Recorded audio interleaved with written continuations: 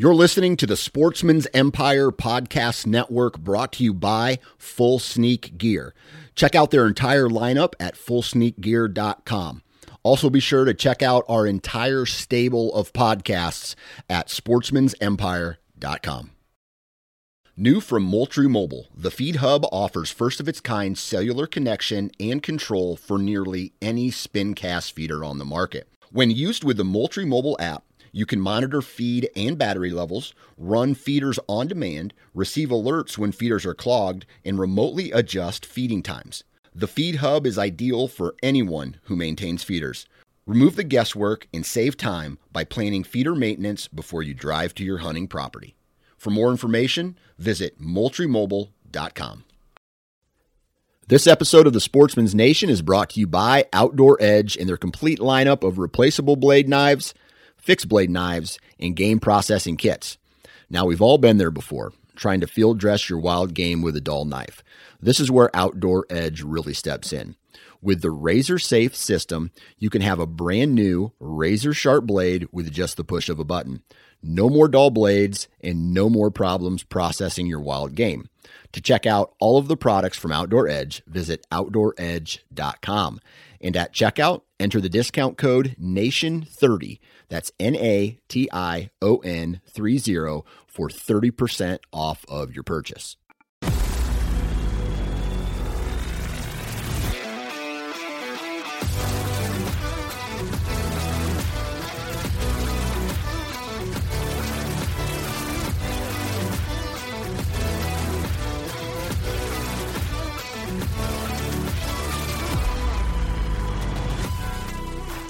Welcome to Missouri Woods and Water Podcast with your hosts, Nate Thomas and Micah Winstead. Shit, that was good. There you go. It sounds too legit. That's why you're supposed to do it, because we're supposed to be legit. I like the fly by the seat of your pants type deal. I know you are. Organized chaos, that sort of stuff. But there's no organization to you. It's just chaos. And you know what? It's done me well for the past 33 years. That's true. So, no Andy tonight. No, he's still fighting the bid. He's still fighting that. It's I he's think doing, he's doing a lot better. He's just he's still in quarantine or whatever, I think. Yeah. So missed him. Send him well wishes. Yeah. He missed a good one tonight too. Yeah. Tonight was fun. I learned a lot. Pretty much everything.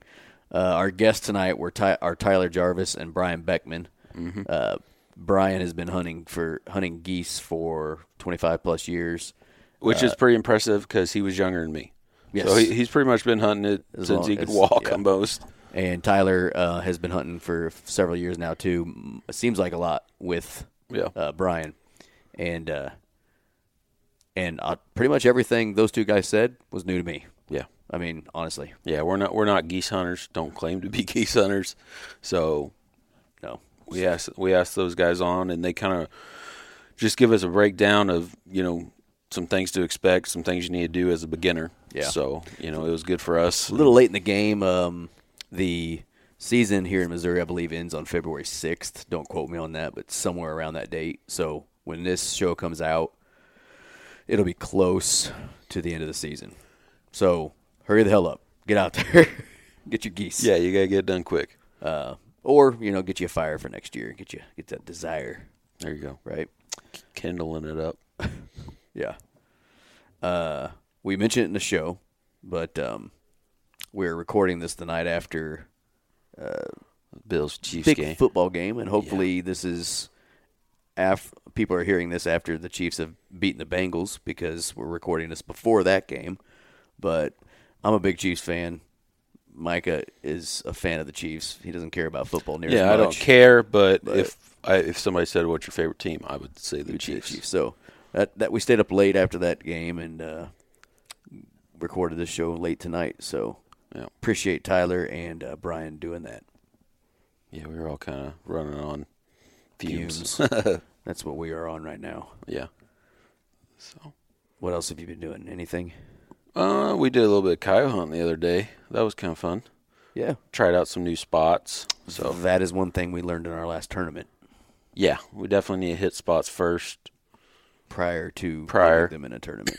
Just to get a layout, because you can look at maps all you want, but you ain't going to know exactly what you're going to do and where you should set up until you actually put feet on the ground. Mm-hmm. So we did a little, I guess, scout hunting sort of thing. Yeah. Didn't really have any success. Had a little bit. We did see a coyote. I don't really know what it was doing. Yeah. It was paralleling us one way and then back the other. So kind of threw me off, and then the farmer had to come feed his cows. Yeah, and the stuff, farmer came. So I mean, I'm not sure if she was spooked by him originally, and then our call got her to come back, or what in the hell. But yeah, we at least saw her. We didn't see any other coyotes, but had some fun. Yeah, it was fun. Got to go out for a few hours. It's always a good time. Spend time in the woods and out in nature. Now I'm trying to decide what to do with a new product that I just procured today. Came in the mail. Samesies. So we got some Maven stuff. Yeah, Maven Optics, and I got their RS1 rifle scope, and I can't decide what I'm going to do with it.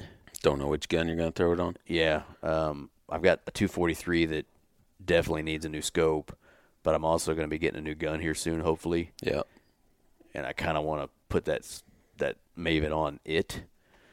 But anyway, I took the scope upstairs and kind of looked through everything, and dude, it's a big difference. It's now I know what they say. In some things, you get what you pay for. Oh yeah, oh definitely. I mean, and glass is one of those things. So I haven't actually. I got binoculars. I got the B3s, I believe, B13s, 10 by 30s, mm-hmm. and I mean, I just opened up and looked around, the basement here, and my last pair of binoculars were like $50 Pursuits from Bass Pro when they were on sale. Uh-huh. So I definitely made a huge upgrade. Super excited to get those and put them to work. Yeah, I compared my my binoculars with another pair of binoculars I own. Won't say the brand because I am a fan of them, so don't want people to think I don't like them. But I compared them, and my binoculars, I got 11 by 45s. Right. You went with the big dogs. Not big dogs, but bigger dogs. Right. And I compared them with my 10 by 42s. So really, really close to similar, a little bit more zoom and a tiny bit smaller or bigger optical lens. Mm-hmm. But while I still am a fan of my 10 by 42s from another company, these Mavens were, I don't know what else to say, really. They were sweet. They are quality. Like, it looked like I was looking through and watching high-def TV at 700 yards away. Yeah. It was awesome. Yeah, it's exciting, man. They got some good stuff for sure. Yeah. Anyways, so check them out if you are looking for stuff. Yeah, they're a what do you call it?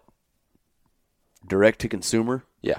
Yeah, they don't they're not in any retail stores. So direct to consumer. Yeah, they are. So anyway, that's what I messed with today just because they came in the mail. So I was pretty happy with it. Mm-hmm. I think I even put a little story on our deal when I was opening it. Yeah, there you go. See, I can do that every once in a while. Yeah, no, I get it. Okay, so before today's show, we got two sponsors. Our new partners, Midwest Gunworks. Yep. They just got back from SHOT Show last week. Yeah, they if you're not following those guys, follow those guys on Instagram and stuff like that. I mean, they were, showing some new stuff, some new product coming out. What was that new gun that he was? I'm pretty sure you asked the question. Oh yeah. Dude, that thing was sick looking. The Pursuit. Yeah. Yeah. So there's 3 new guns that came out at SHOT Show that they all told me about. Well, one of them I found out on my own, but that our contact at Midwest told us about. And the Pursuit, I probably won't go after because for whatever reason, Bergara didn't. I think it's a Bergara. Didn't make it in 6mm Creedmoor. Yeah. But freaking Christensen came out with an MH. It's coming out with an MHR, which is the modern hunting rifle, which is not replacing the MPR, but it's another option. So what's different with it? You're just gonna have to Google it. There's a bunch of customization options, and oh, okay. I mean, I don't really know that there's a lot of differences, They've got new plastic. It's a carbon type of plastic, I guess you'd call it, that makes it a lot lighter. So, like, this one's supposed to be 2 pounds lighter. Oh, well, that's a big difference. That, for me, matters. And if the barrel length could be a little shorter and they offer it in 6 Creed, that I might wait for that gun to come out. Yeah. But anyway, yeah, so they just got back from SHOT, so I'm interested to talk to our buddy there and kind of get some more information. But check out Midwest Gun Works, MidwestGunWorks.com. Use the code MWW5, 5% off. Yeah. Cuddy back. Cuddy back digital. I gotta go pull my cameras, man. Keep saying it. I know. Every damn show. Keep saying. We say it, and then we still haven't done it. I got to do the same thing. I will give everybody a little update. I got my report this morning. I am on day. Hold on, I gotta switch accounts if I can real quick. Sorry, this is taking forever. Real professional. Yeah, I know. I am on day 229 of my batteries, and everything's still okay. I'm going to tell you this. So I highly recommend Cuddy Link system. I've been a huge fan of ours. Yeah. Mine. I also highly recommend any camera you buy of a Cuddy back camera. The one knock they have on them is they suck battery because they're constantly talking to each other. Yep. You gotta sacrifice something. Right. So get the external in my opinion, at the minimum, get the external battery packs or the solar, which I don't even have the solar option. Right. Yet. I'd like to try it, but I don't really have a spot where the solar would work for me. I don't know if it has are to be in like real sunny or how that works. Well, but hey, I actually saw it today on social media. They posted they had one, and I think it's over 1,000 days that the thing's still going. oh yeah. Yeah. So I mean, But same thing with you use those external packs, and I don't keep my cameras out year round, so it's not a problem for me. But with those external packs, I had to put how many batteries come in the external packs? 6. 6.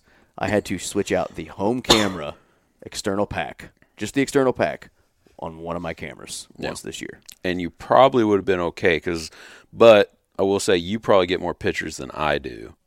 Well, I'll have to, because I can. We'll see. Yeah, You can actually see. Yeah, I can tell or whatever. But I mean, it's not like I'm getting thousands upon thousands of pictures. So I mean, obviously, the more pictures you take, the more it's going to have to talk to each other. The more battery you're going to use. But we definitely would suggest getting the external battery pack. And they're not that expensive. No, But it is going to add a little cost. Yeah. So there's that. Just think about it. And since it adds a little cost, why don't you use the code? Dude, this is a professional segue. Use the code MOWW22. 22. It's the new code for this year for 10% off. Yeah. So that pretty much covers your taxes or There you whatever. go. Boom. Done. All right. That's our partners for today's show. Appreciate them being a part of our show and helping us make this show possible. Yep. We introduced our guest already. We did that bass backwards.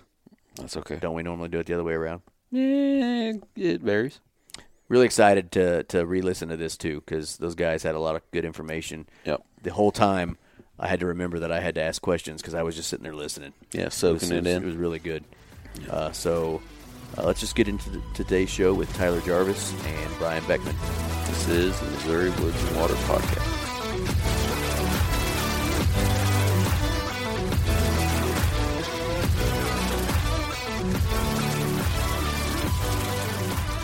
All right, with us tonight, we got returning guest Tyler Jarvis. What's up, buddy? What's going on, man? And new guest, his buddy Brian Beckman. What's going on, man? How's it going? Not bad. Not bad. We're sitting out here on, a Monday night, about 8:30. The night after the Chiefs put us through About 3 or 4 mixed emotions. Yeah. 3 or 4. I think I went through more than that. Yeah. I went from, I don't even want to talk about it. So all of us are running on a short amount of sleep, and now we're recording a podcast at 8:30 on a Monday night after it's kind of windy all day. And Tyler, you work outside, I know. Mm-hmm. What do you do, Brian? I'm a construction supervisor for Spire Energy, so I don't work outside much, but I do get out every once in a while. Yeah. You one of those ones that sit in the truck and yell out the window, "Hey, get this done," or something like that? I don't yell at anybody.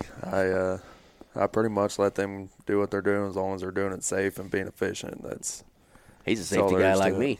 There you go. There you go. Wear tennis shoes to work. Hey, those are a little more comfortable. I'm just saying. I need a new pair of boots bad. Okay, so before we get into it, Tyler's been on our show before. If you want to actually hear a badass episode about a deer, he came on our show. How many months ago was that? It's been a while. Couple 2-3 months. It was the first part of October. I 'cause I remember yeah. I couldn't come to it because I had COVID, Yeah. so I couldn't make it to the show. It was. I'm pretty sure bow season may have just started. Yeah. Shows you how good of a host I am. I was actually going to look it up and tell everybody the name. Here it is, episode number 73. 73. Tales of the Chase, a buck named Cotton Eye Joe. Go back and listen to that one because that's a hell of an episode, one of my favorite deer stories we've heard.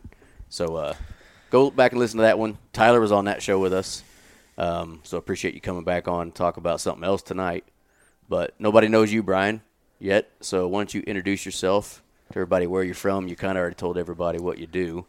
And what's all this different stuff you do out in the Missouri outdoors? So my name's Brian Beckman. I live in Odessa, born and raised here. My biggest thing is I'm big into hunting waterfowl, turkey, deer. Just started getting into deer about 5-6 years ago. Big waterfowl hunter, been doing it for 25 years. Kind of raised different ways, and things have changed different in them 25 years. Mm-hmm. It's nothing like it used to be.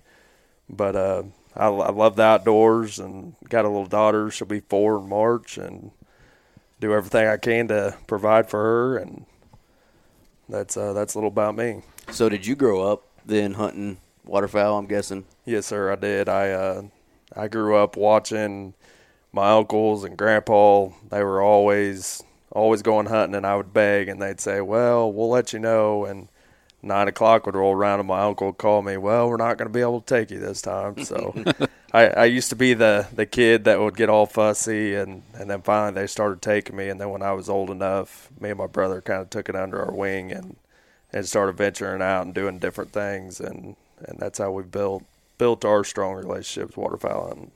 Huh. How you figure that a large percentage of – this is just my view on our state at least.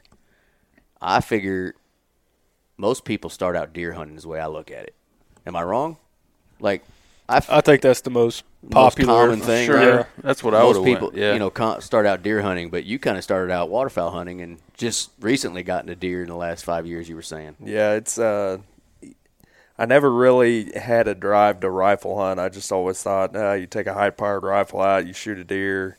Every opening year we'd be duck hunting, and all the deer hunters driving around like, man, them guys are crazy. No way I would miss duck hunting for deer hunting. And yet here we think you're crazy because you're sitting out in the middle of a field freezing your ass off. Right. And I tell you what, these last 5 years, I've started rifle hunting. Last year I shot a nice buck. Not this last season, the season before. Shot a nice one opening morning, and that kind of hooked me. And then this year, opening morning wasn't so good, and I'm like, maybe I better go back to waterfowl hunting. Hey, Tyler, you guys are about the same size, it looks like. You need to let him shoot your bow. See if he likes See that if he bow gets hunting. stuck on that. So he has a bow. He just won't. He's not doing it yet? No, he's taking it, but I tried shooting it. His draw length is quite a bit shorter than mine. Mm-hmm. But, man, the thing with bow hunting is it's kind of like me versus him with duck hunting. You know, he's been going duck hunting. Would you say Matt went to this year? 25 years. 40 some odd times. Wow. Yeah. You know? Yeah. And you're killing something every time. You know, not like deer hunting where You're looking you kill for a the deer, one. you got that one tag, you're done. Yeah. You know, and that's what I take from, waterfowl hunting. You know, you can go for months and months at a time and kill something every time. Yeah. So it's your hunts. It's never a fail, I guess you could say. Right. You know, like deer hunting, you're like, oh, he slipped away or I didn't see him, and you look at that as A an negative. unsuccessful. Yeah. Yeah. You know, but when it comes to waterfowl, and I wouldn't say it's easy to kill your birds. Like, you obviously have to know what you're doing. Sure. And there's a lot that goes into it. But, once you do it for so long, you master the techniques and Yeah. get to understand, and they're a lot like deer. Like, you hunt geese long enough, you'll start to understand, like, how they actually work. You know, they're like deer. They have a routine that they like to do throughout the whole day, and that's what I love the most about, you know, spending the weekends with him out there and wherever it may be, crop field or pasture pond or whatever, is, you know, you build friendships, you know, they get stronger, and you don't have to worry about being quiet. You know, you can stand up and just talk about the week, talk about your life, whatever it may be, and you know, when the time approaches and you got geese in your face, it's kind of a chess match. You know, it's you can talk to them, you know, and they respond back, and you just watch them work, and it's a blast. And I'm glad he kind of got me back into it a couple years ago, because I wouldn't say it's more fun than, you know, shooting a Boone and Crockett deer for me, but it's right there. It's a close number 2. Oh yeah. I can see that. I mean, and honestly, that's why I've never really gotten into waterfowl hunting. I went duck hunting, I think, twice with my brother-in-laws. Grant is a big duck hunter, and the first time I went, that was the day after they went up to Grand Pass, I think. And them crazy bastards get up at 2 a.m, drive up to Grand Pass. You guys probably have been through this routine just to get a chance to hunt. And I'm like, you guys are stupid. No way I'm doing that. And the next day we went hunting together just here at home. And we're out in the ice, you know, breaking ice. And I'm like, this is dumb. I'm freezing cold. He's like, just wait. So we get in the blind and, you know, talking and, you know, kind of having fun, which is different than deer hunting. You know, you feel like you almost have to whisper. But he's like, no, just talk.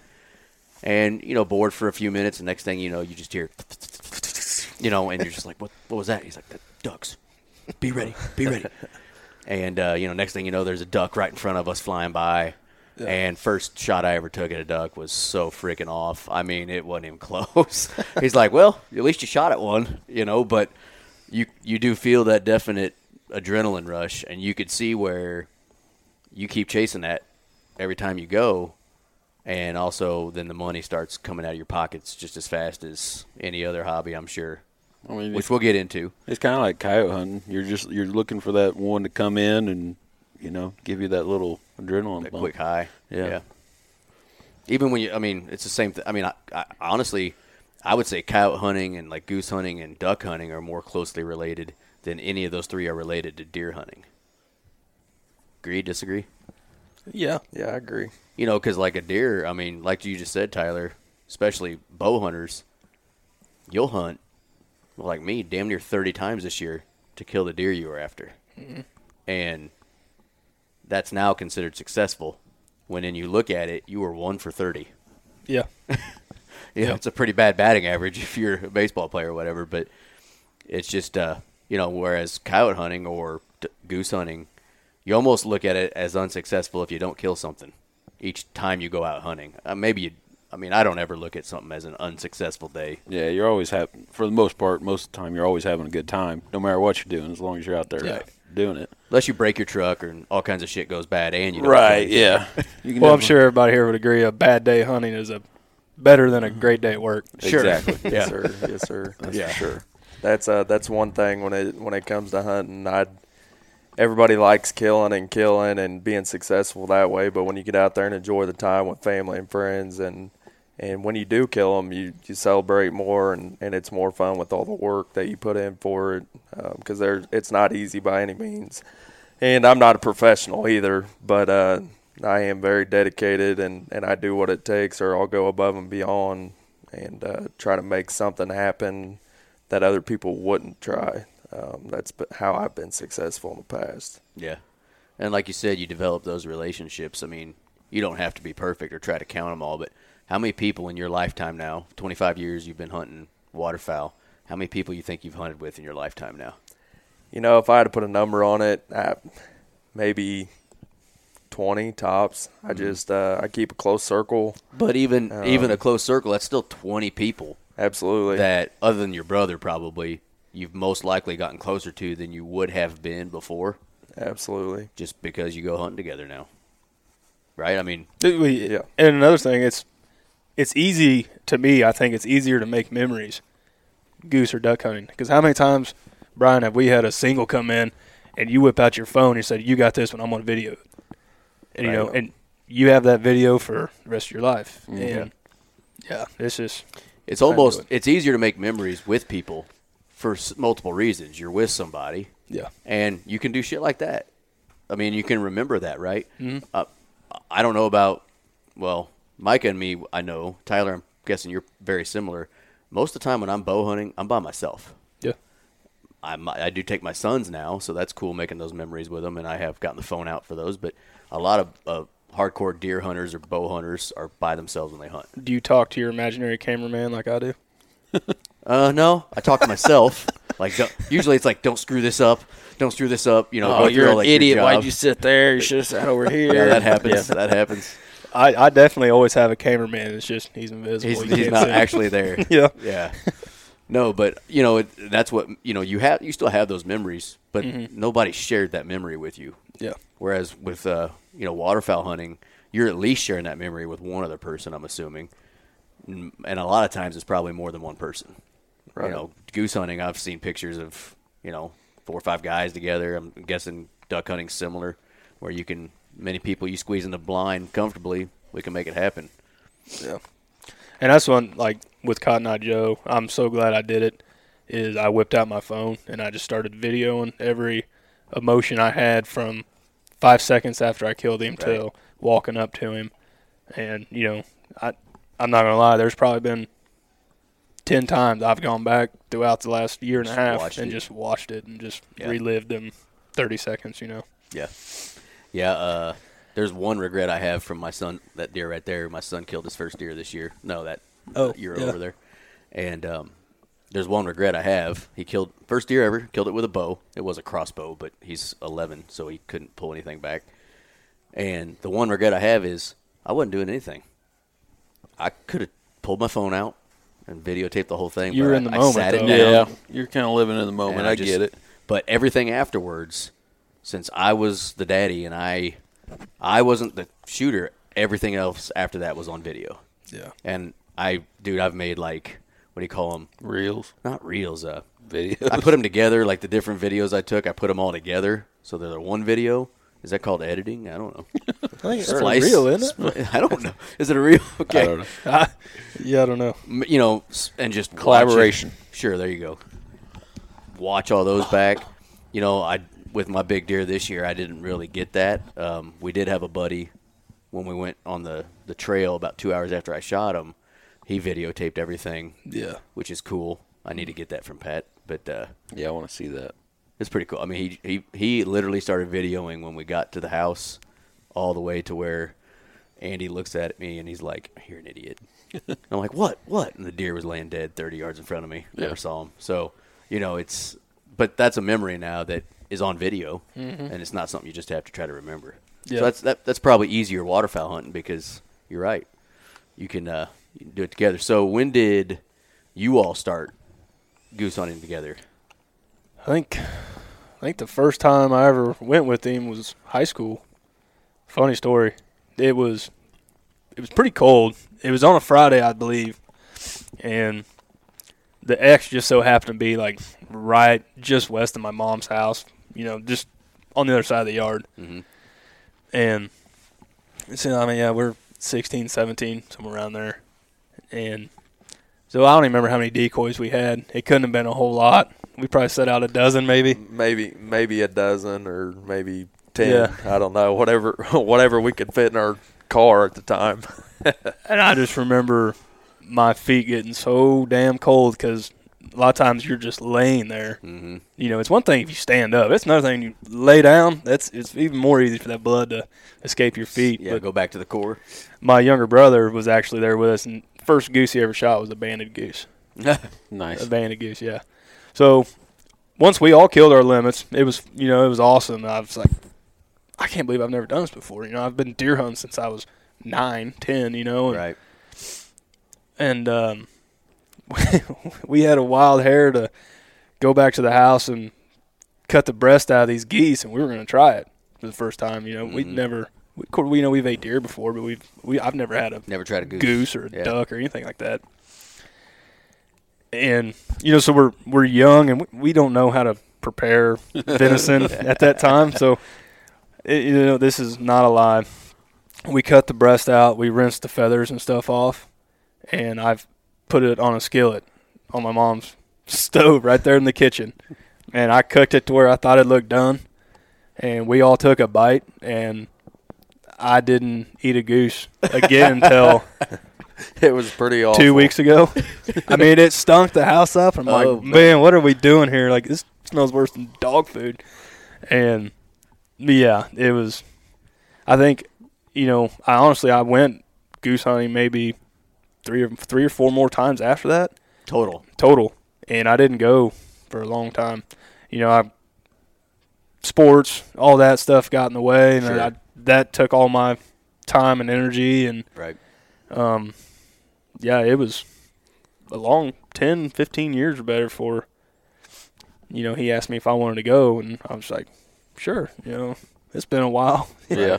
And, that's the older I've gotten and the more I appreciate being in the outdoors, outside, hunting. You don't have to just live for October through January. You can do other things. Yeah. And we'll definitely get more into this in a second, but because this show's basically about the basics of goose hunting. What do you need to do? But is it, like I told you, I've never went goose hunting in my life. What is it something you guys could go set up in the morning, hunt a few hours, and you're done for the day? Or what's a typical hunt like for you? So it, back when I first started and as the years progressed, Dusk to dawn. Yeah, it was, hunt for a few hours, call it good.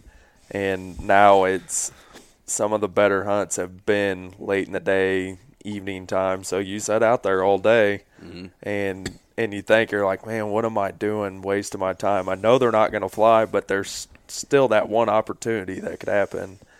And so I would say these last 5 years I've done a lot more daylight to dark hunts than in the past. But it is something where you could, you can set up on a Saturday morning, right, and not touch it until Sunday evening. Mm-hmm. If you're on private ground, obviously. Right, sure. But yeah, and I think that's what. Of course, I mean you can make them quick hunts too if you needed to, but I think that's one thing that we've really enjoyed about getting into coyote hunting a lot heavier the last few years is. Well, we went coyote hunting Sunday. Yeah, me and Micah did. And it don't have to take up the whole day if you don't want to. We started at daylight, first light, and I had to be home by noon. Yeah. For kid stuff, and so we did 4 or 5 sits for the day and had fun and geese are kind of a lot, like say either coyotes or deer. They have their times where they fly the heaviest, and then there's times where they're just sitting in their field or on their water shed or whatever it may be. But you can plan your day accordingly to that. Yeah. More than likely, you're going to have a better chance of killing your geese anywhere between sunrise and 9, 10:30, 11 o'clock. Then you're going to have that period where mid-afternoon, kind of like a deer would be bedded down for the majority of the day. Them geese are doing the same thing. And so you're like, okay, if I do have to go get something done or whatever, I can leave. This is all based on if you don't kill your limit that morning too. Right. So say you don't, I can leave, be back out there at 2 o'clock. Everything's still set up, ready to go. And, they're just like deer. Come hour or so before sunset, They start flying. they again. tend to start flying again. And What is go ahead. What is the limit on a goose? 3 Three per day? Per person, I'm guessing? per person per Yeah, day. Yep. Per day. So is there anything that makes a goose, like a deer during the rut, you might as well be there all day because at 12:30 in the afternoon he could be coming through. Is there anything that makes a goose more susceptible to flying during the day or, during the mid part of the day? I mean, does weather mess with it more than breeding, we'll call it, or is it just, no, they really freeze up, midday, and they usually are flying in the mornings and the evenings? yeah, Weather's a big factor when it comes to goose hunting. If you get warmer temps overnight, they're typically going to fly earlier in the morning. If it's cold, if it gets down in the teens, you can count on them. They're going to sit there on their water hole that they have, and they're going to go out once a day and feed. You'll get them in the evening. But if it's snowing, you want to be in a field. The geese are going to go to a field, and you will have success if you get into a field that they're in. It's just there's nothing that beats hunting in the snow over a field. Water hunting, it's by far easier than field hunting, and you get a lot of good decoy action over water. But on a snowy day, field all day long. We've sat on water during snowy days and wish we would have been in a field. But weather does have a big factor. I always love when it gets cold and then you get that warm up, 50, 60 degrees for a couple of days, and goose hunting gets really good then. So they prefer to fly when it's warmer? That would have made me – I would have thought the exact freaking opposite. Yeah, I would have thought they would want to be moving. They want to move when they're Yeah. cold. Yeah, but they prefer to fly when it's warmer. I mean, we're not talking 95 degrees. No, yeah. It just. But no, that's that's kind of what I've kind of been trying to take in more on the previous 2 years, is trying to understand, how a goose operates in different temperatures. I think we've come to seeing that, on warmer days they want water over a field, and he's always sworn up and down if it's chilly and there's a little bit of moisture in there and it's cloudy, they're gonna fly, and it's held up true, especially this year.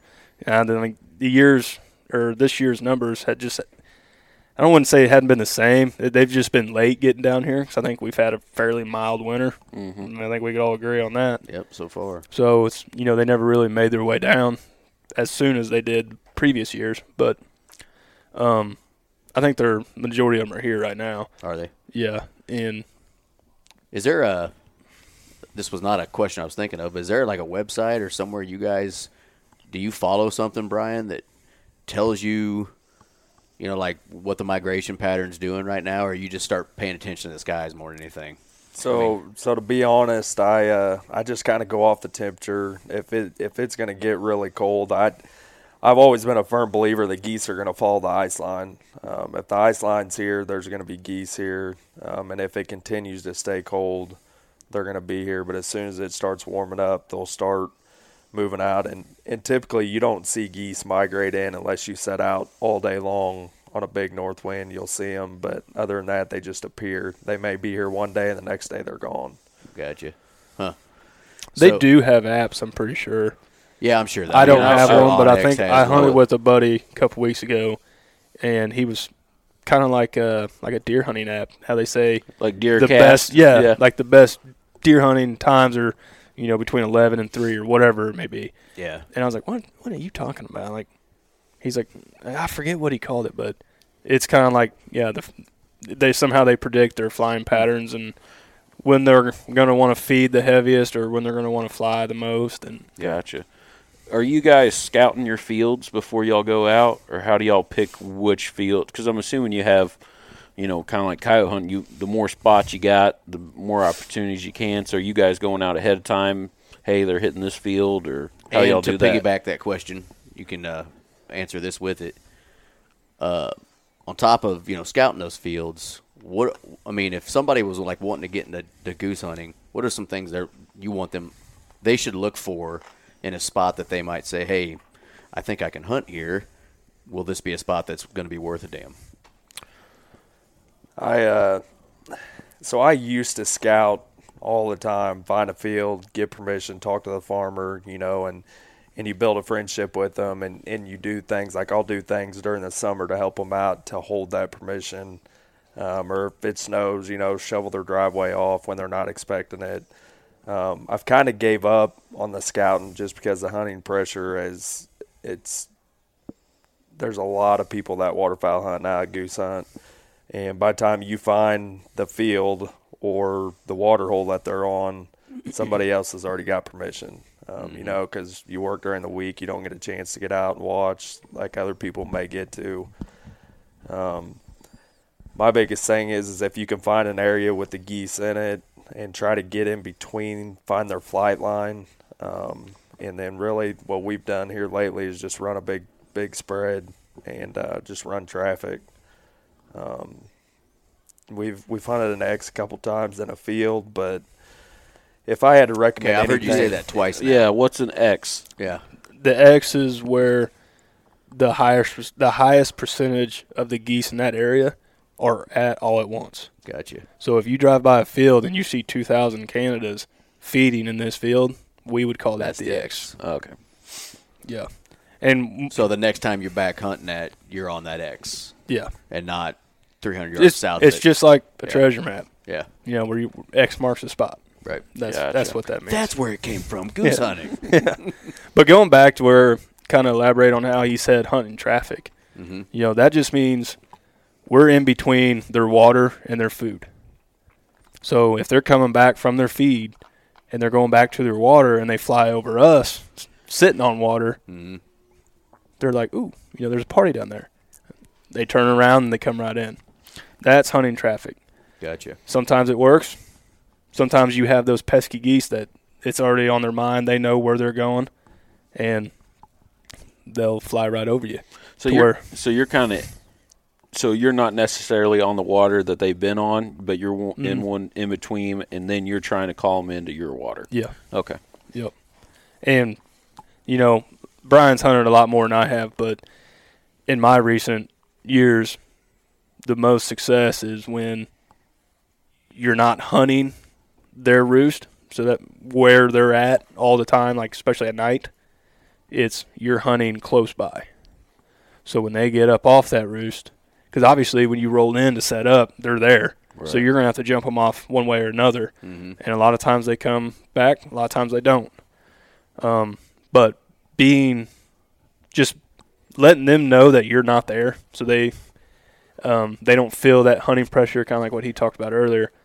So when they do get up to go feed, you know, you're on there, almost like a gas station, I would call it. Yeah, you're on there. You know, if you're traveling down the stop. highway, you need gas, you pull off. And Gotcha.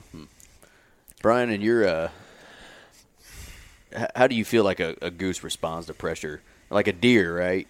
Certain deer, I mean, all deer respond differently based on their personality. But a lot of people obviously make the assumption that mature buck, you pressure him too much and it's over. He'll never show his face again in the light of day there or whatever. But how does in your 25 years of hunting, how have you noticed geese experience pressure? I mean, do they tolerate you more if you can almost act like you're not pressuring them, but you really are? You know, like, can you pretend like you're just a farmer coming into the field and you're spooking them up, or can they tell the difference between, in your opinion, a hunter and someone who's not a hunter?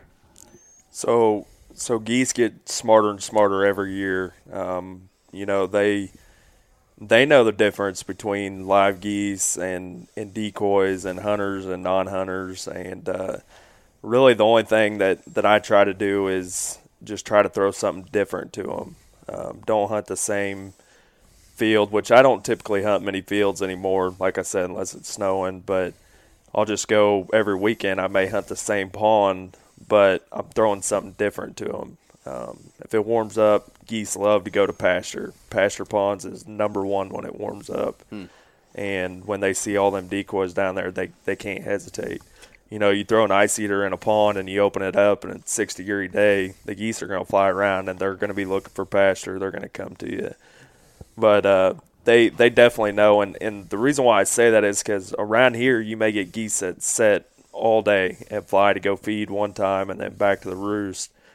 You drive 20 miles to the west towards the city and they fly all the time, every day, all day long. And that's because there's no hunting pressure. They don't get hunted up there.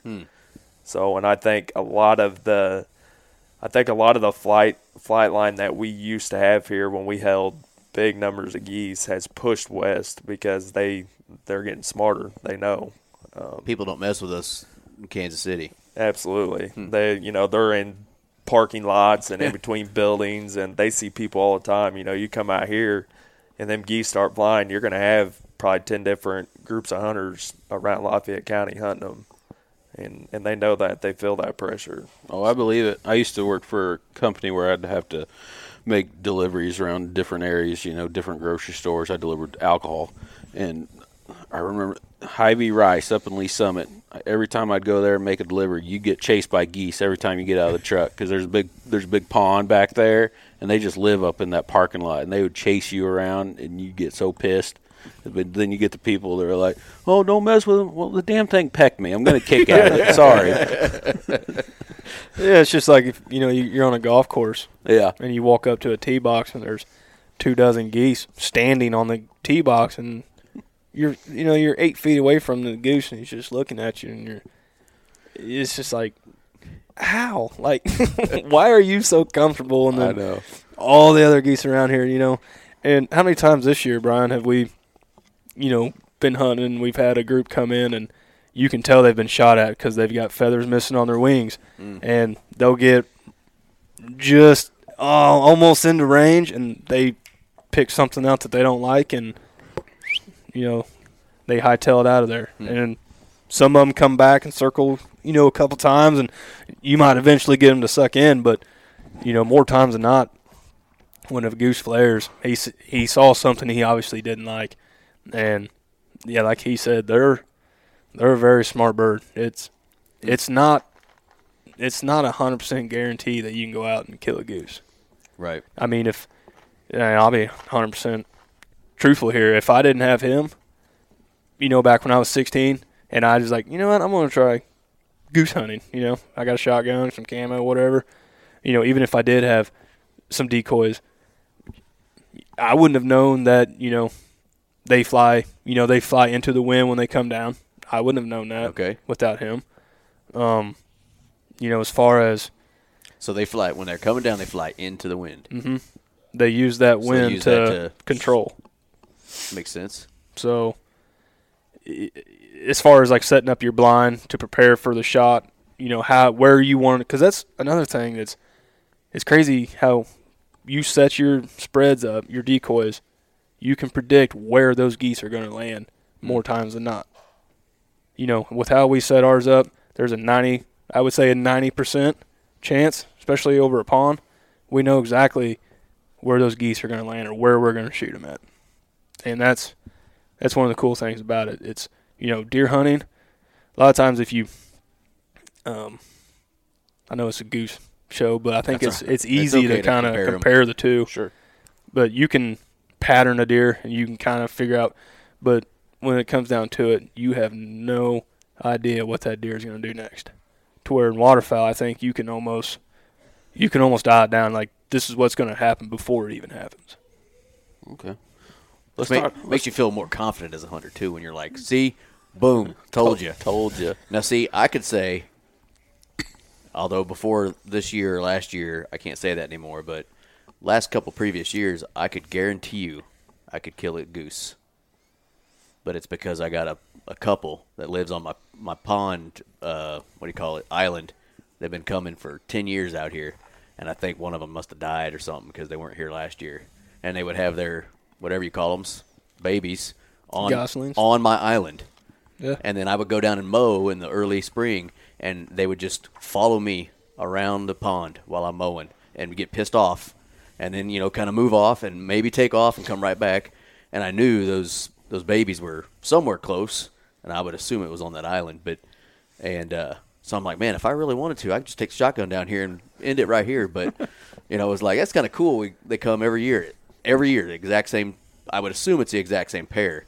Yeah. You might know more about geese, obviously, and that sort of stuff. But it's interesting how every year about the same time they would show up, and they would stay for probably a few months. I mean, it felt like at least because they were here into spring. Probably most of summer, yeah. Yeah, and then leave, and you would see the babies out there, swimming and stuff. Even so, like we would call them local birds.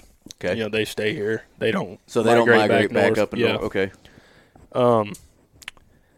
I can't really confirm if they were migrators or not, but earlier this year what we call a cripple. You shoot it, it falls on the ground, but then it's not totally dead, so it kind of walks away or is trying to fly away. Mm-hmm. I ended up chasing this goose like 150 yards through this field, and the whole time I'm doing it, there was like 12 geese in this, group that came in, and one of those geese stayed back and was just circling me like a vulture, because I think he was paired up with that goose that was on the ground. And that was the first experience I've ever had with that. Huh. Normally, if you shoot into a group of geese and, you drop one, they're gone. They scatter. They go. But that one goose, he didn't. He just stayed back, and he circled right above me until I, retrieved that geese, and then he finally flew on. But, yeah, that was a first one for me. I mean, this shows my ignorance, but I was told by somebody years ago that they mate for life. Is that, you guys know, is that something you know of? I can't be 100% sure on that. Yeah, I could can't Google either. That's what I'm doing right Some now. I Like swear, a penguin? Like a penguin? Maybe Well, it was penguin shit. Maybe it that don't- was what I heard. Penguins. No, I know they do, but what's those two big? What's the Swans. Yeah, swans. I think swans do. Maybe it was penguins though, honestly. But I swear somebody told me that geese.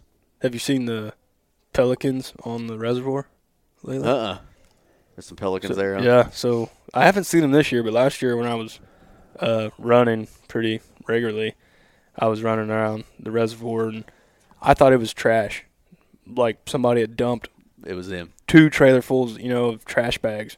And when I was running on my way back, 30 minutes later, they had swam across, and the biggest bird I had ever seen in my life. Like, Yeah. they are huge. And there was probably 2 or 3 dozen of them. Really? Mm-hmm. That's cool. I've never seen anything I've like never it. seen a pelican in my life. I mean, here. Yeah. I did have a cool thing, and we'll get back to actual goose hunting in a second, but this has probably been about 5 years ago now. Our neighbors have a pond. You can see it from our back door. Their pond's actually closer to our house than our pond is, and it was really cold that year, and it was snowing pretty hard the last few days. And she looks out the back door, and she goes, "Look at those geese! They are huge." I look out the back door. I'm like, "Yeah, they are." And then I kind of turn away. I'm like, "Wait a minute!" And that neck just, and they were real dark colored too. And I'm like, "Those are swans." There were 6 swans in their pond, and they stayed for 2 days, and then left. Never seen a swan in my life ever again since then. Here, Yeah. and I'm sure they're here more than I know because I don't pay attention. But that was pretty damn cool. One was beautiful white, and the other 4, which I'm assuming were her babies, were the darker color. Almost like they were. Like a gray or something like Yeah, that. not black. Yeah, but that would make sense. yeah. I don't know about anybody else, but I've seen more swans this year flying around, like, Have you? say, Lafayette County. Like, I saw them. We were doing some work down in Concordia, and I saw like 8 or 10 of them flying together down there. Can you hunt those in Missouri? Mm-mm. No. And I started to think back. I'm like, have I ever?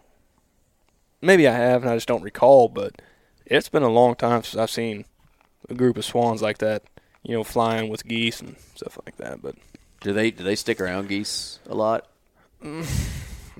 honestly, I couldn't tell you because I can't remember seeing them Sure. Yeah. lately. But the ones that I have seen this year, they have been With Around geese. with those. geese. Yeah. That's why you probably don't. They fly. They kind of fly alone. They fly by themselves as a group. Obviously, you don't technically see them mixed in with geese, but feeding in a field, you'll see them sharing the same field, obviously. But Yeah.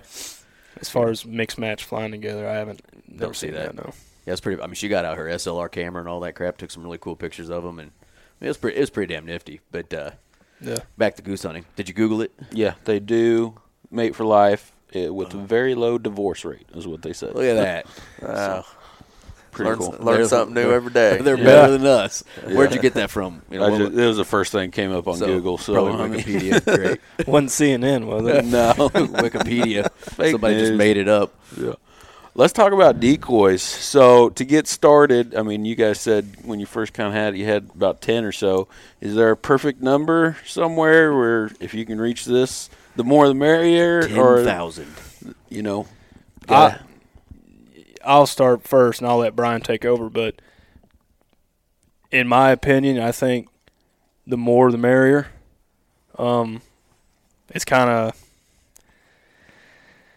how do I put this? Say you're a single man and you're looking for a girlfriend.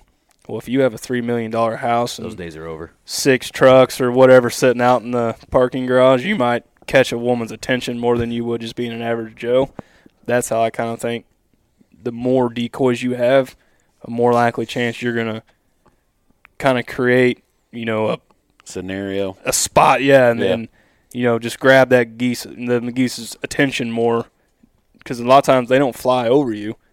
They be just flying see around you, and you can call, and they're obviously we don't know because sometimes they're half mile away, but a lot of times I think they turn their head and they see a lot of geese, and he can probably, and I know he agrees with it, but the definition of decoys in the last 5 to probably even 10 years is night and day from what it was back in the 70s, 80s. So they definitely look more like real geese nowadays. Mm-hmm. But also I think with too much, it's almost easier if you kind of like he talked about earlier about pressure. Like, you don't want it to seem over the top. You want it to be like kind of just low key, maybe only putting out a dozen or two. Might feel that geese feel a little bit more comfortable rather than having to look over 250 decoys rather than just 20. Right. Trying to figure out what the hell's going on. Yeah. Why is there a landing strip painted for me right here? But they do, man. It's cool when they fly over, and especially the ones that are kind of I would say committed. Their heads are just going right to left the whole time. Really? Yeah, and that's kind of one of my favorite parts of it. Is just seconds before that goose, I guess, dies, you can say, just how he's just scanning everything. Their heads are always moving. They're always looking. And, I mean, it's just like any other wild animal. And are they looking for something wrong most of the time, or are they trying to pay attention to where they're landing, or like what? I mean, you obviously don't know because you can't talk to a goose, but in your assumptions at least, are they trying to make sure they're safe, or by the time they've gotten to where you're seeing them look around, they've already committed to coming in? And at that point, it's just a last second, oh, no, I see the guy now, and that's when they might peel off? Or are they still evaluating? Camo definitely is your number one.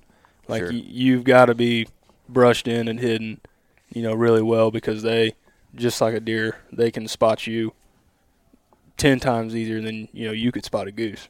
Mm-hmm. But I think they look for, say a goose lands next to other geese 1,000 times in a year.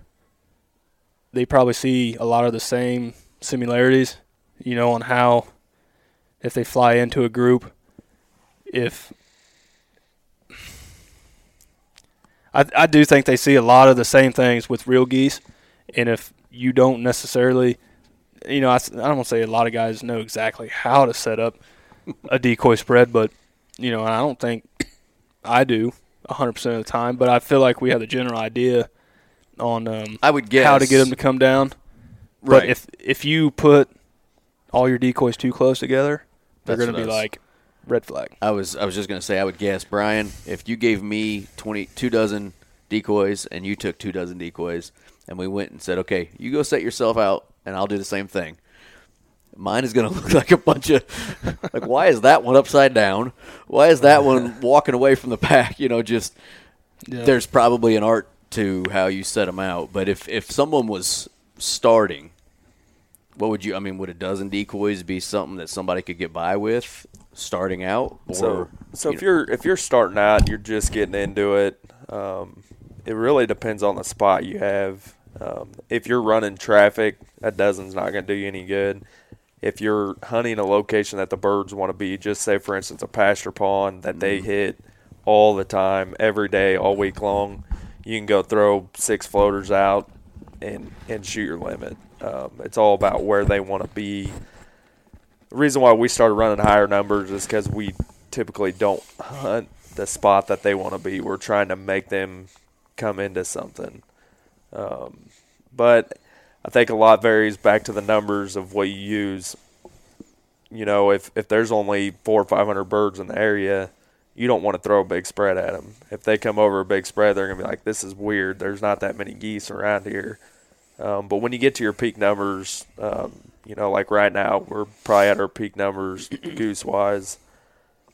You could throw a big spread, and they're looking for that stuff. But early goose season, when you just have your local birds that stay here all year round, and you go throw a big spread out, it's never been successful. It's always been throw a few decoys out. So if you're just getting into it and you get you a dozen floaters, if you're going to hunt a pond and maybe a dozen full bodies, and you'll have some success. Other days may be better, but right. That's hunting.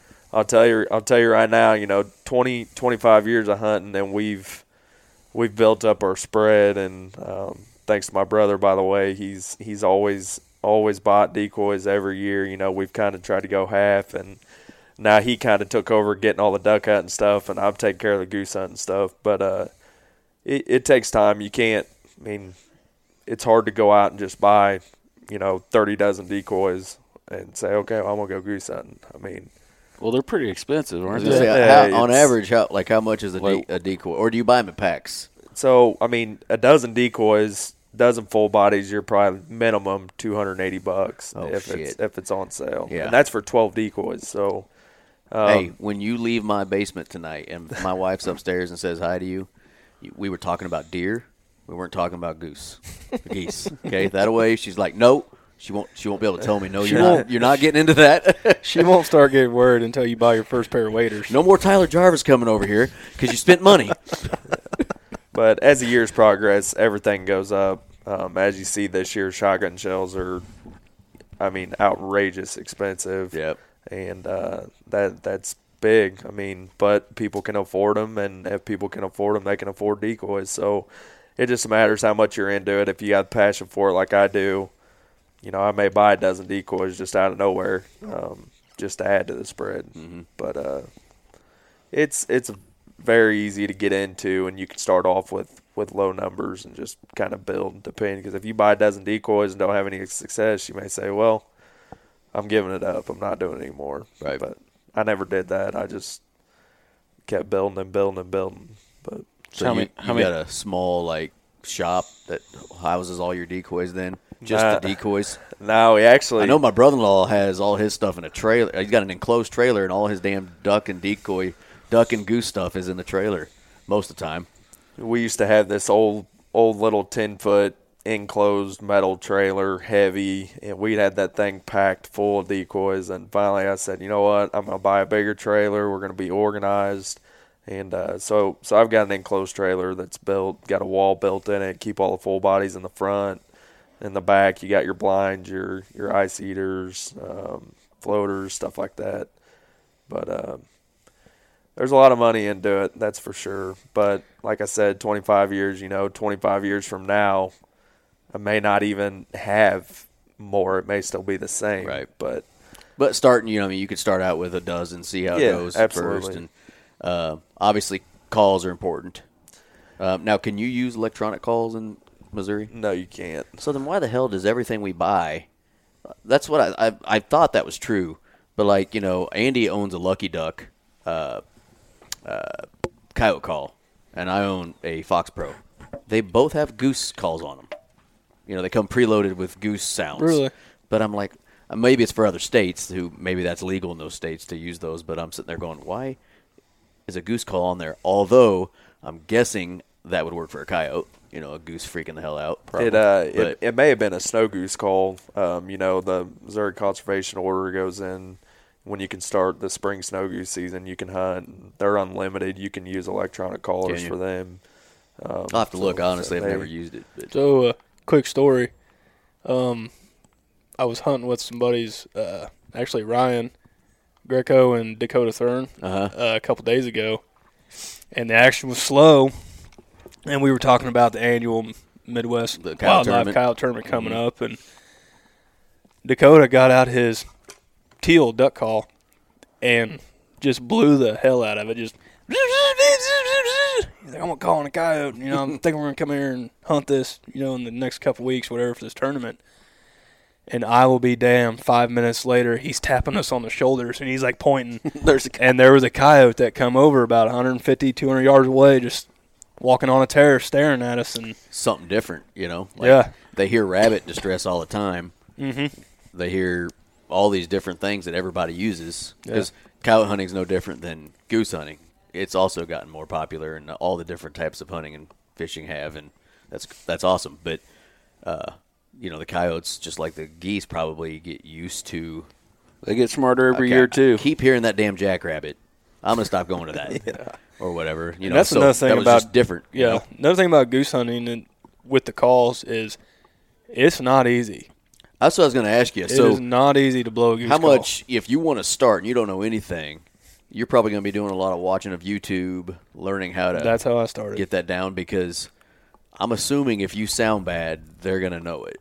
Mm-hmm. So when I started goose calling, I bought a goose call that had a DVD that come in it, and I would play that DVD. Me too. And because, you know, YouTube and all that 25 years ago, I didn't know really much about it, and I remember sitting in Grandpa's house, and I would put that DVD in, and I would just keep blowing the call. And I mean, they probably got tired of me. I'd shut the door, and I'd be in there for an hour practicing, you know. And it's definitely not easy. But when you say that a goose call is important, it is at sometimes, but sometimes it can be too much, because, you know, you can get their attention, and then if you stay on them and you're being loud, they're gonna think something's not right, because you can't sound like 500 birds with all your decoys, you know. So if you're real soft with them, I have more success that way. Sometimes don't even pick up the call, you know. If they're coming, let them come. They're comfortable, but it does help in some instances. And we talk about that too. That's part of the process of them coming in. You know, as we're preparing our shot, that's the first thing we do is we grab for our calls. But there's sometimes where, you know, they're already locked up, like they're wanting in, and like he said, Just let them come. We're like, hey, let's just let them come, and you can do just a little soft mumble, just a whoop whoop whoop whoop whoop, and sometimes that's all it takes. You should have brought yours tonight and given us a little Taste. taste. And then Yeah, let me freaking squawk on it. I'm not that good at it. I'm guessing that's a lie. He's better than Yeah. most. Don't let him. There's Don't some let him say people he's that not. are incredible on a goose call, and I don't know how they do it, but I just I'm so much into hunting. Like when geese are coming in, I'm watching them. Like he said, they're turning their heads. I'm watching their reaction. So if I'm blowing my call and they're not locking up and they're not acting interested, well, maybe I don't need to blow it, you know. And then sometimes they'll act like they're getting ready to fly over you, and then they just set right down. So it's just all about how you're into it. Yeah. We'll talk a little bit about the different types, like a callback. So like when the geese are flying away, I feel like he's mastered it. I haven't quite got there yet, but So there's different tones they that you didn't can blow come in your at call, all, or okay. and they're kind of just wanting to. They're like, I don't like this, and they start to fly away.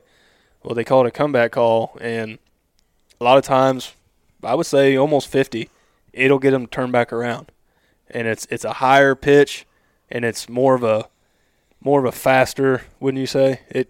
You're not sounding like one goose. You're sounding like 15 geese screaming like, "Hey, come back!" And I think it's saved us a lot on, you know, having a group finish and a group not like flying away. Or if you have a group that's going away and you hit the comeback call and you may just break one of them off. Like one of them says, okay, you know what, I'm going back. The other group may go on. But typically when they turn around that second time, they're going to come in unless they see something. You know, back to the basics of buying the decoys, you know, I've always hunted out of layout blinds, and they're low profile. You think you blend in with the grass a lot better. And what I've noticed these last 3 to 4 years, I don't think the geese like the layout blinds. Everybody's using these A-frame blinds now, which blows my mind because, you know, deer hunting, you want to be camoed in, everything like that. Well, goose hunting, I feel like you do too, but you're setting in an A-frame blind, in the middle of a pasture or middle of a cornfield, whatever, and they don't mind it. But if you put a layout blind down, they see it. They know. It's almost like they're scanning the ground and they pick you out versus an A-frame blind. It may look like And Is that something you're a layout sitting in? blind is much lower, isn't it? Not? absolutely. Like you're laying down. You're laying on it. Yeah, they only stick up like, what is it, a foot and a half? and Yeah, that maybe. bothers them more than an A-frame. That's I what think. I've started noticing these last 2 to 3 years. It's been pretty noticeable, and this year was the first year I've hunted out A-frames before, but this year was the first year I was like, you know what, let's get one and let's try it, and we put it out. We haven't had one flare. I don't think we've had one flare all year. No, and we put it out, and I'm like, man, this thing, And you're much more comfortable, I'm guessing. You're sitting Oh down. yeah, heater going and everything. You know, it just makes it more enjoyable. So Windy that's days. something you're sitting in then, Yeah. rather than laying down. Okay. Basically like a box blind, you know, and Okay. it's something like that. But it's just crazy. You look at it and you're like, man, that thing sticks out. There's no way I would even come close to that if I was goose, but they land all around it. They don't mind it, and it just blows my mind. That's one thing I've never understood is how a goose can pick out a layout blind versus an A-frame. Like they're worried, and they'll take off the first sign of something that goes wrong. But I've got this house sitting in the middle of this field, basically. Absolutely. That doesn't bother them. And see, It's and just maybe it blends in more than you think it does from their perspective. Right. Yeah. Yeah. It's just hard to say. I don't know. And there's probably a few pros and cons between layouts and A-frames. Obviously, there's comfortability and just easy access, and like for layout, you can almost put a layout blind anywhere. Mhm. But with the A-frame, the one we have, it's the Drake Gilly 4-man, and it's actually got a roof that's got 2 swinging hinges. So, when you're in a layout blind, you've got to stay down because the second you stick your face out, they see you. So when you're laying down and those geese fly behind you, you don't know where they're at. You don't know if they've gone on. Maybe you're not calling when you should be calling, or you're calling when it's not necessary. But, I mean, I'll be the first. You always want to try to peek your You wanna head. look. You want to look, yeah. Yeah. But with this A-frame, you have that ability.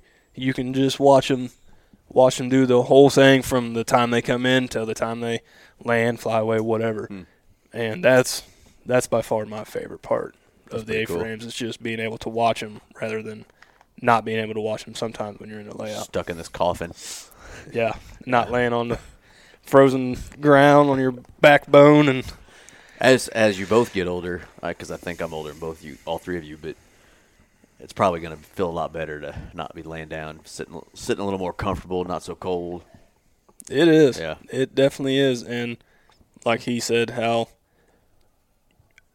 how surprised we are that they don't mind it. Because it literally looks like a sore thumb hunting in a pasture pond. Yeah. Now I'm saying you could hunt along, a tree line or in the timber. And If you're disappear. duck hunting, Yeah. in a marsh, you can easily hide that thing.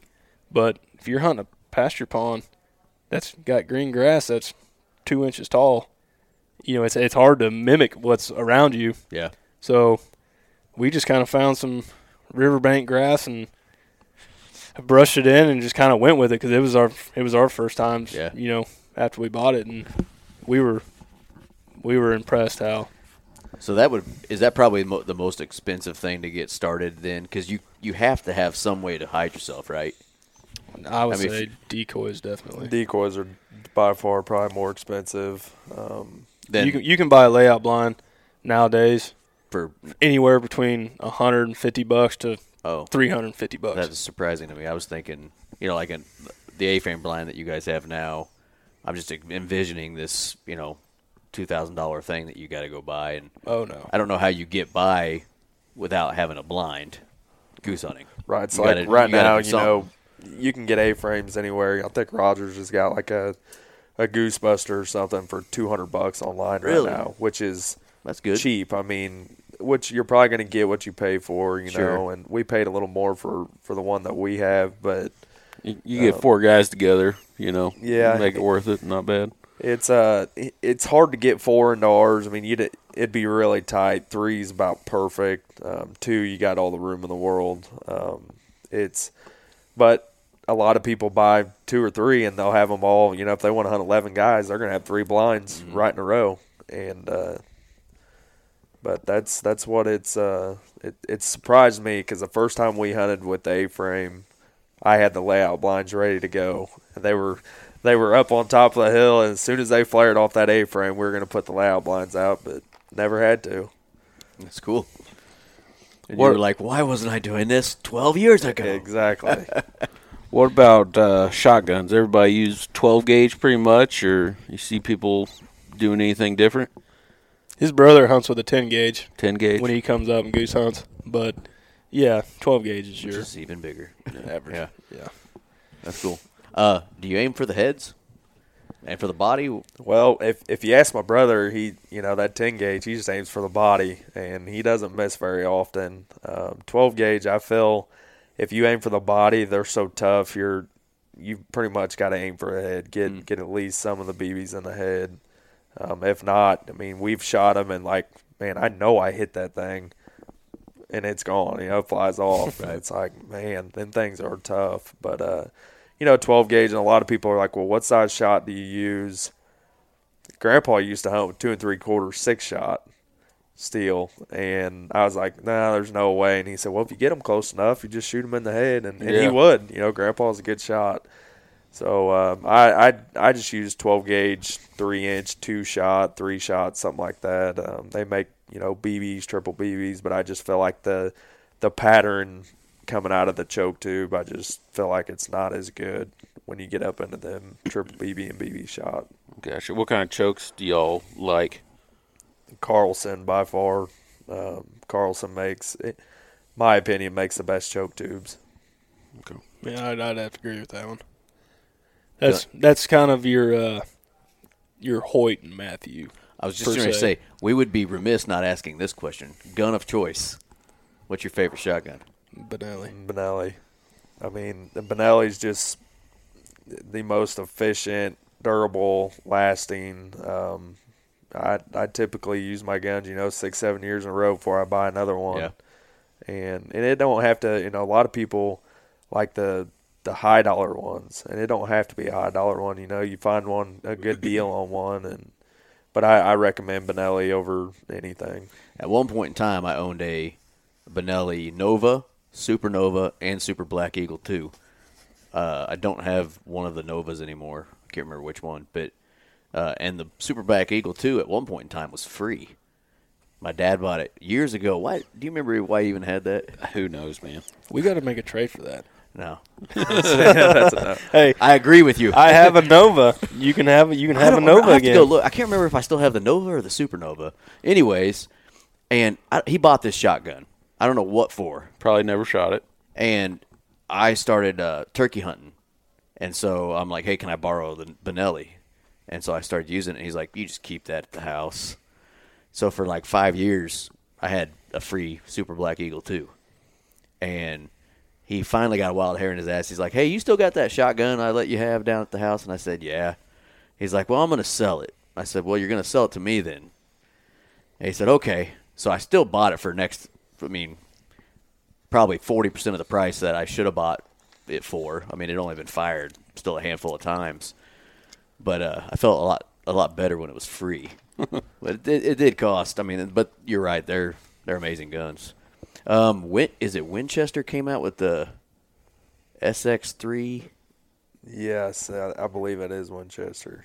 And I know my brother-in-law owns one of those and is a huge fan of it. And he's a waterfowl hunter. But, yeah. Anyways. Something for somebody that may be wanting to get into it. I would definitely go with some kind of synthetic or a Benelli that has a wrap. Yeah. Because a lot of times when you're waterfowl hunting, obviously you're around water. They get And wet. your barrels will rust. I have a Mossberg 500. Actually, I got from him back when we were younger. And that's kind of how it's developed some rust from over the years, just from being around water. If it's starting to rain on you or something while you're out there. And I mean, it's kind of a no-brainer. But, yeah, definitely go with something with a synthetic or a wrap. Yeah. That's got your, your Max 5 camo wrap or Mossy Oak, whatever. But Yeah. That makes sense. I'm kind of upset I sold that Nova or Supernova, whichever one it was, because I spent the money, and after I bought it was black, and I got it wrapped, and I was all proud of it, and then I decided I didn't like it, and I sold it, which who sells guns anymore? I was stupid. But that's one of the only guns I've ever sold in my life. But, yeah, and it looked good, and I think I got it in that Max camo pattern. It was pretty cool. But yeah. Well, and you can get a pump shotgun. It doesn't have to be a Benelli, but even a Benelli Nova. That's what at least 10 years ago when I bought that, they're not that expensive. I mean, I'm 32 and I still shoot geese for the Benelli Nova pump. Yeah, and I mean you can probably get into one for a used one at least for $500 or less. Oh yeah. Yeah. There's a lot of times where those semi-automatics jam up because it's too cold and the old pump's still firing. Just keeps going. Yep. Keeps eating. Yep. Awesome. What's some other basic stuff that we're missing here? Anything? I think, the most basic thing to be successful is you obviously have to scout, find your geese. But like we talked about earlier, you don't have to hunt on the ground where they're feeding or where you always see them. You can get the property next door or even a half a mile down the road, and you could still kill those same geese. Once again, it kind of sounds like deer hunting. It doesn't have to be where he lives. You just got to be in the right place at the right time, near where he lives at all times. I think the more dedicated that you are and the more time you put into it, you'll succeed more. Like we work all week, don't get a chance to hunt until the weekend, and right now we got an ice eater and a pond that we're preparing to hunt this weekend, and doing all that work all week long, running the generator all week long. You got to fill it up with gas, move the ice eater around, and that's how much I love to do it. I mean, I'll do something every day to have that successful hunt or to be able to enjoy the weekend, you know. Because if you get out there the day of that you're going to hunt a pond, say for instance, and there's 4 inches of ice, you're not going to open it up with an axe or anything like that. So, got to put a little work into it. absolutely. And for the people out there that might want to try it, chances are somebody that's a goose hunter. See if they'll let you tag along one time. I mean, if you've known them from growing up or whatever.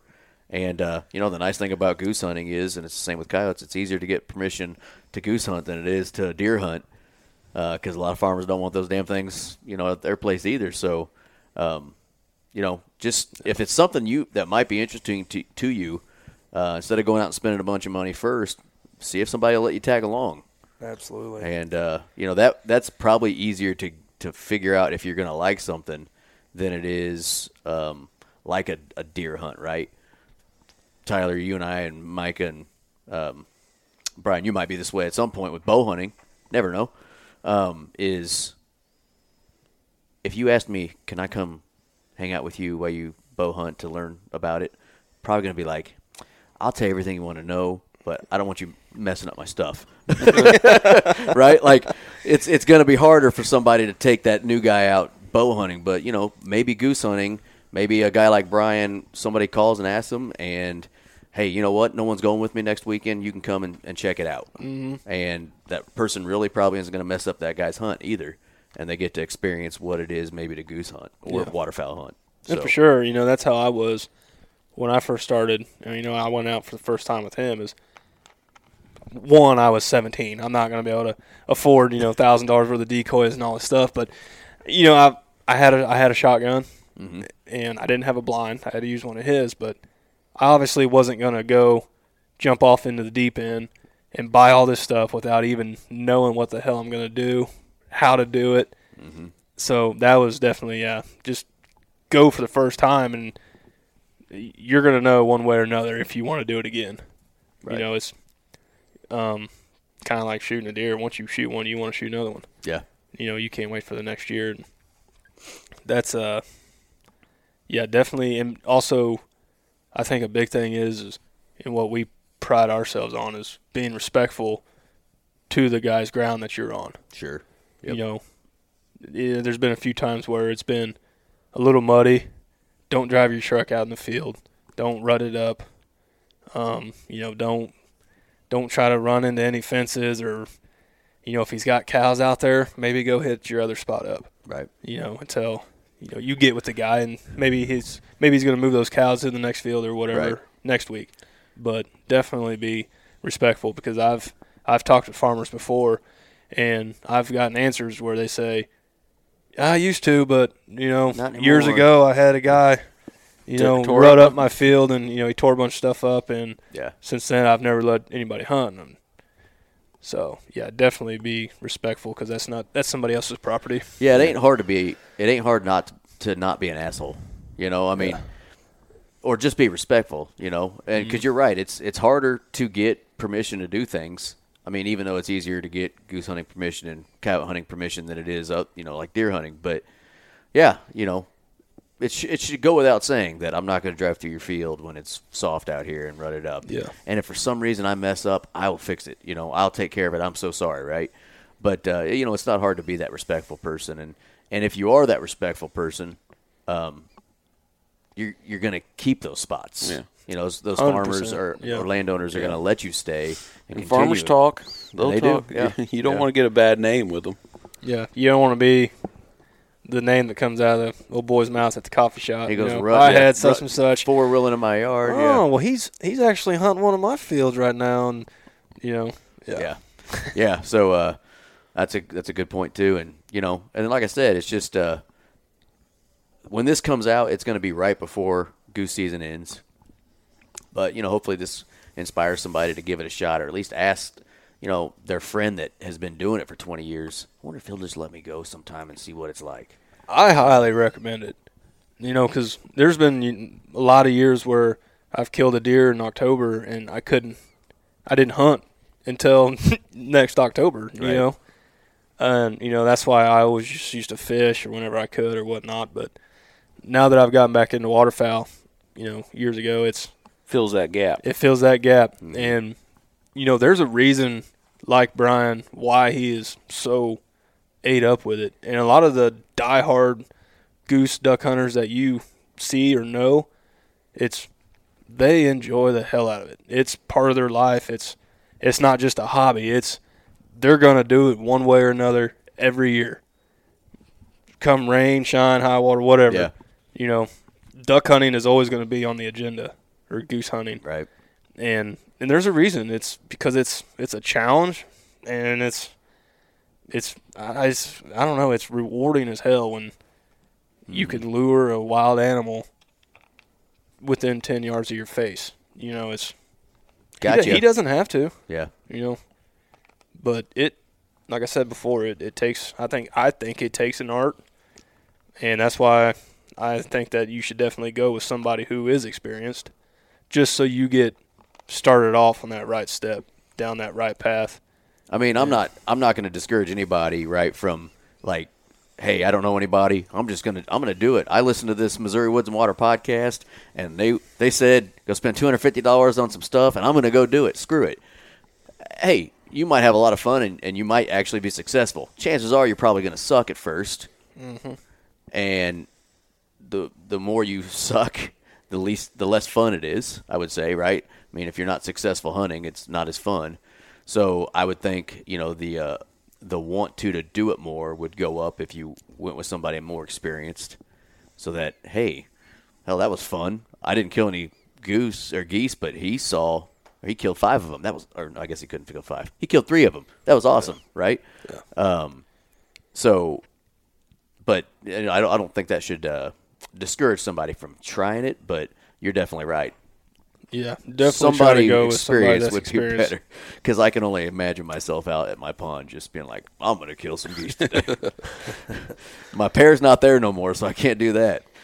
And like I said before about, when I was younger and learning how to set your blind and set your spread with the wind, you could go out there. If there's a north wind, the wind's coming from the north, and you set your blind up on the south side of the pond, you're not going to be successful. Yeah. More times than not. Right. Just because they're going to be like, why are those geese on that side? They wouldn't have landed right there. Yeah. They'd have hit the bank and rolled in if they would have done it that way. Yeah. Okay, I would regret not asking this question because one thing about waterfowl hunters that I think is pretty damn cool is the relationship they form with their dogs. Have you had dogs your whole life? I mean, have you never? I have not. Brian, no. you? So my brother bought a dog. She's on her 4th season this year, and probably the best thing that we've ever done, that I've ever experienced waterfowl, and watching them dogs work and their progression within the years is unbelievable. First year he sent her through some training, and that helped out a bunch. But then he put the time and effort in and trained her himself, and made her do what she wanted him to do. Mm-hmm.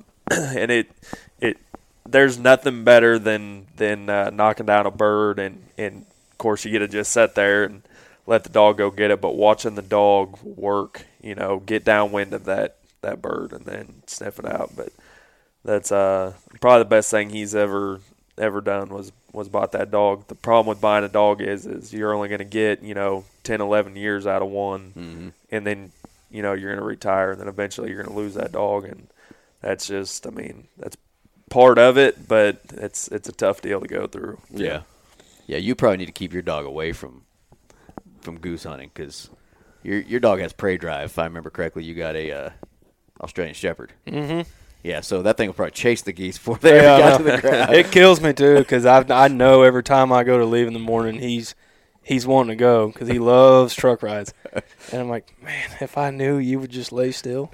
You could just come watch. I would take him, yeah. But my dog's the same way. He got put up before you guys got down here because he'd be in your faces, but he wouldn't do well. He'd be trying to kill all the geese before they got down there. So, and back to with Bella, his brother's dog.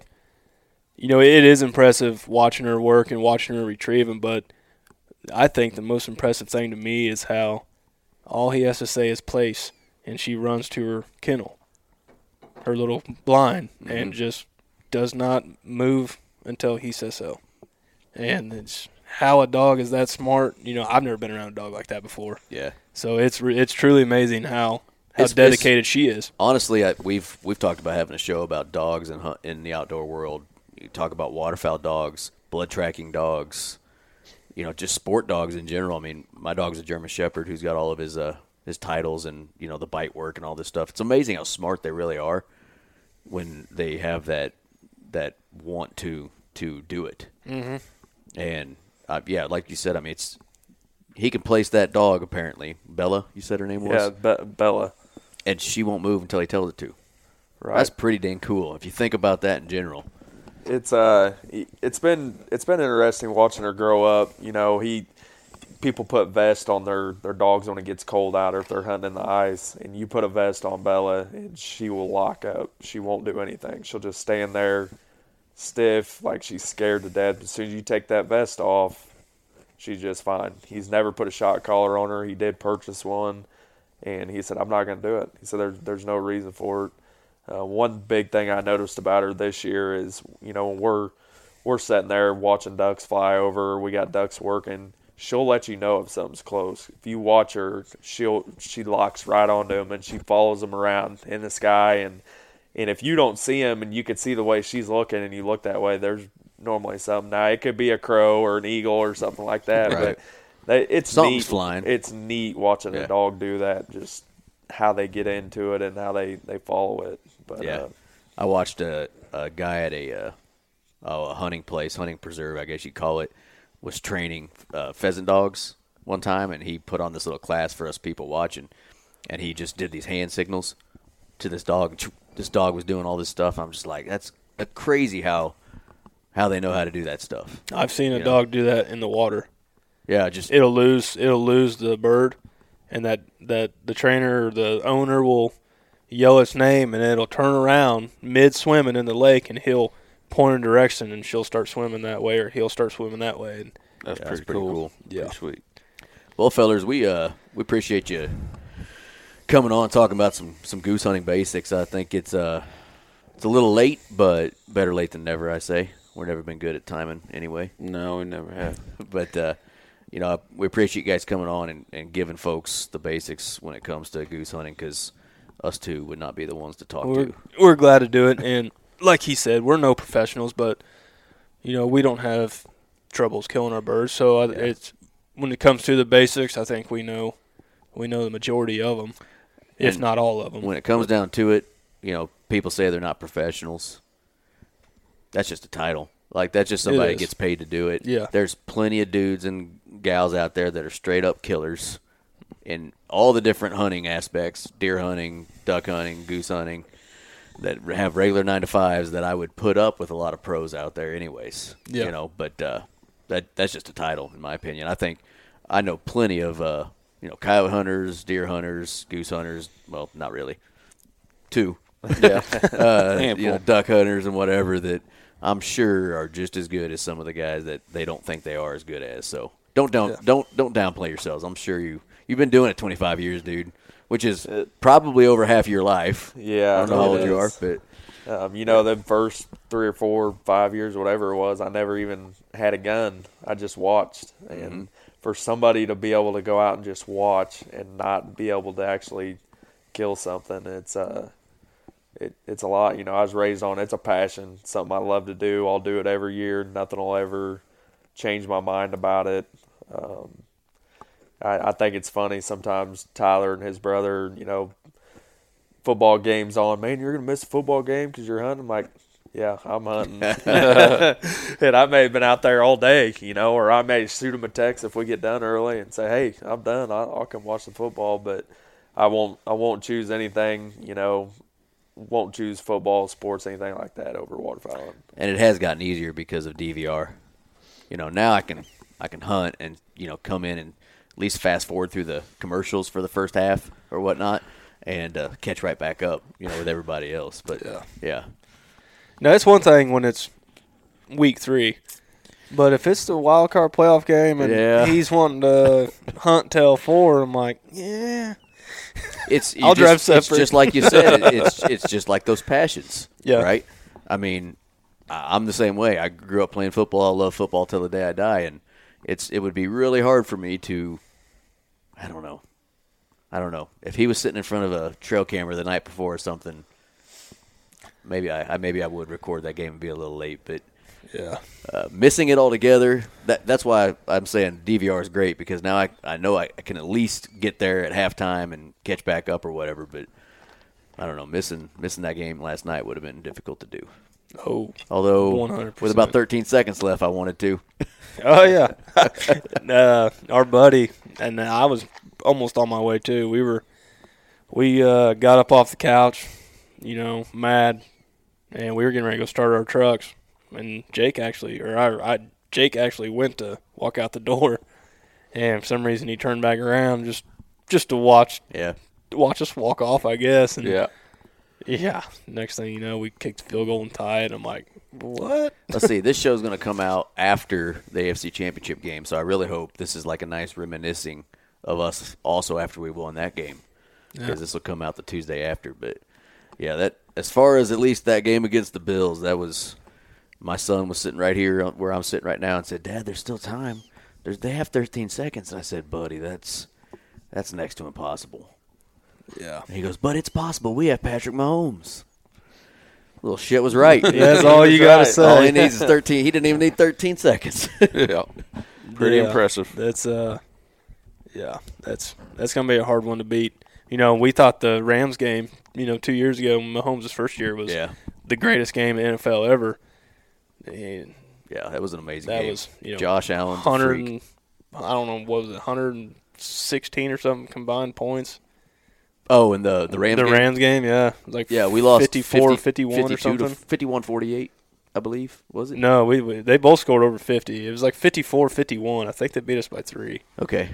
I can't remember it honestly now. I know it was high. But those games are entertaining for sure. Yeah. Well, fellas, appreciate Thanks you for coming having on us, and talking man. about some goose hunting. Yep. Yeah, absolutely. Thanks for having us. All right. There you go, guys.